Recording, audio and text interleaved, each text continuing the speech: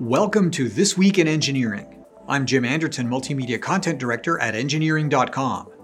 On today's episode, new tech decarbonizes gas production, and Toyota builds big in North Carolina.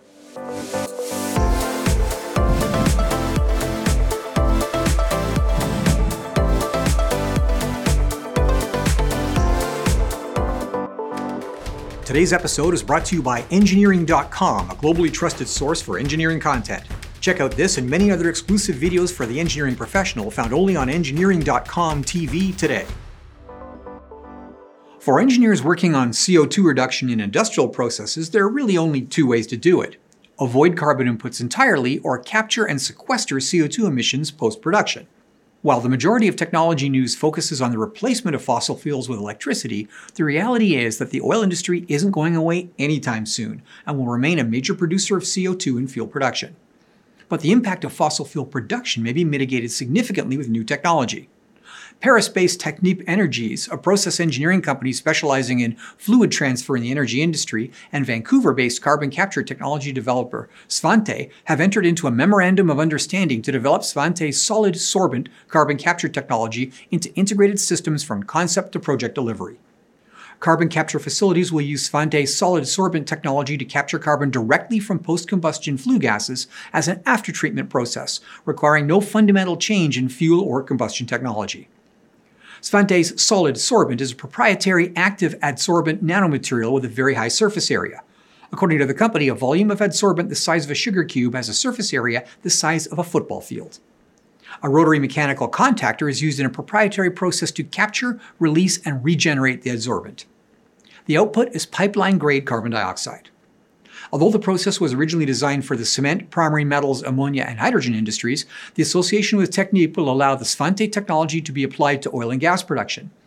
Technip has been awarded a contract by the Abu Dhabi National Oil Company for front-end engineering design for the large Ghasha offshore megaproject in the United Arab Emirates, including the integration of carbon capture into the development.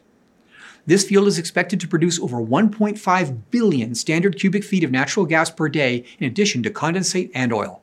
The start of production is expected in 2025, ramping up to full production by the end of the decade. With the growing interest in electric vehicles triggered by Elon Musk and Tesla, traditional automakers are rushing to produce electric vehicles themselves. Volkswagen in particular, sideswiped by the nasty diesel emissions scandal, has gone all in with multiple EV plants and half a dozen EV models that cumulatively now outsell Tesla products in Europe. Now that's not surprising for VW, which is the world's biggest automaker by volume, but it's a close race. And where is number 2, Toyota?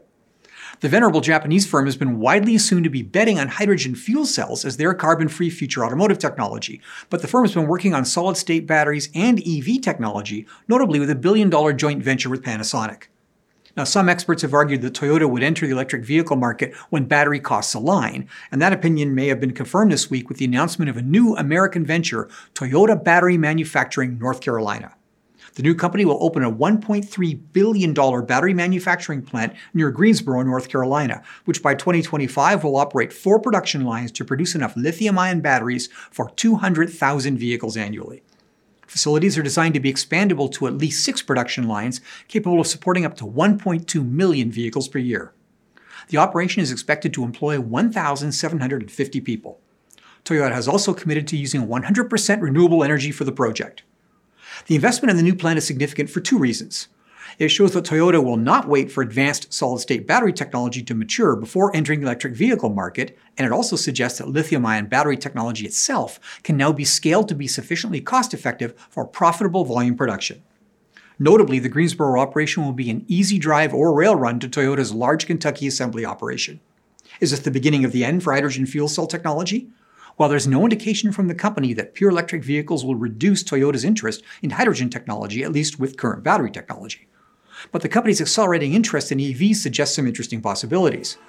Could we see battery electric vehicles with hydrogen fuel cells as range extenders? It's an interesting possibility, especially for the American market, where long distances between EV charging stations is a serious inhibitor for many consumers. We'll be watching with interest.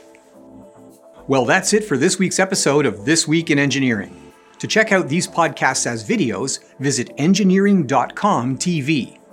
If you like this show, consider joining Engineering.com to get personalized story recommendations, follow the topics you care about, and participate with the global engineering community. Thanks for tuning in.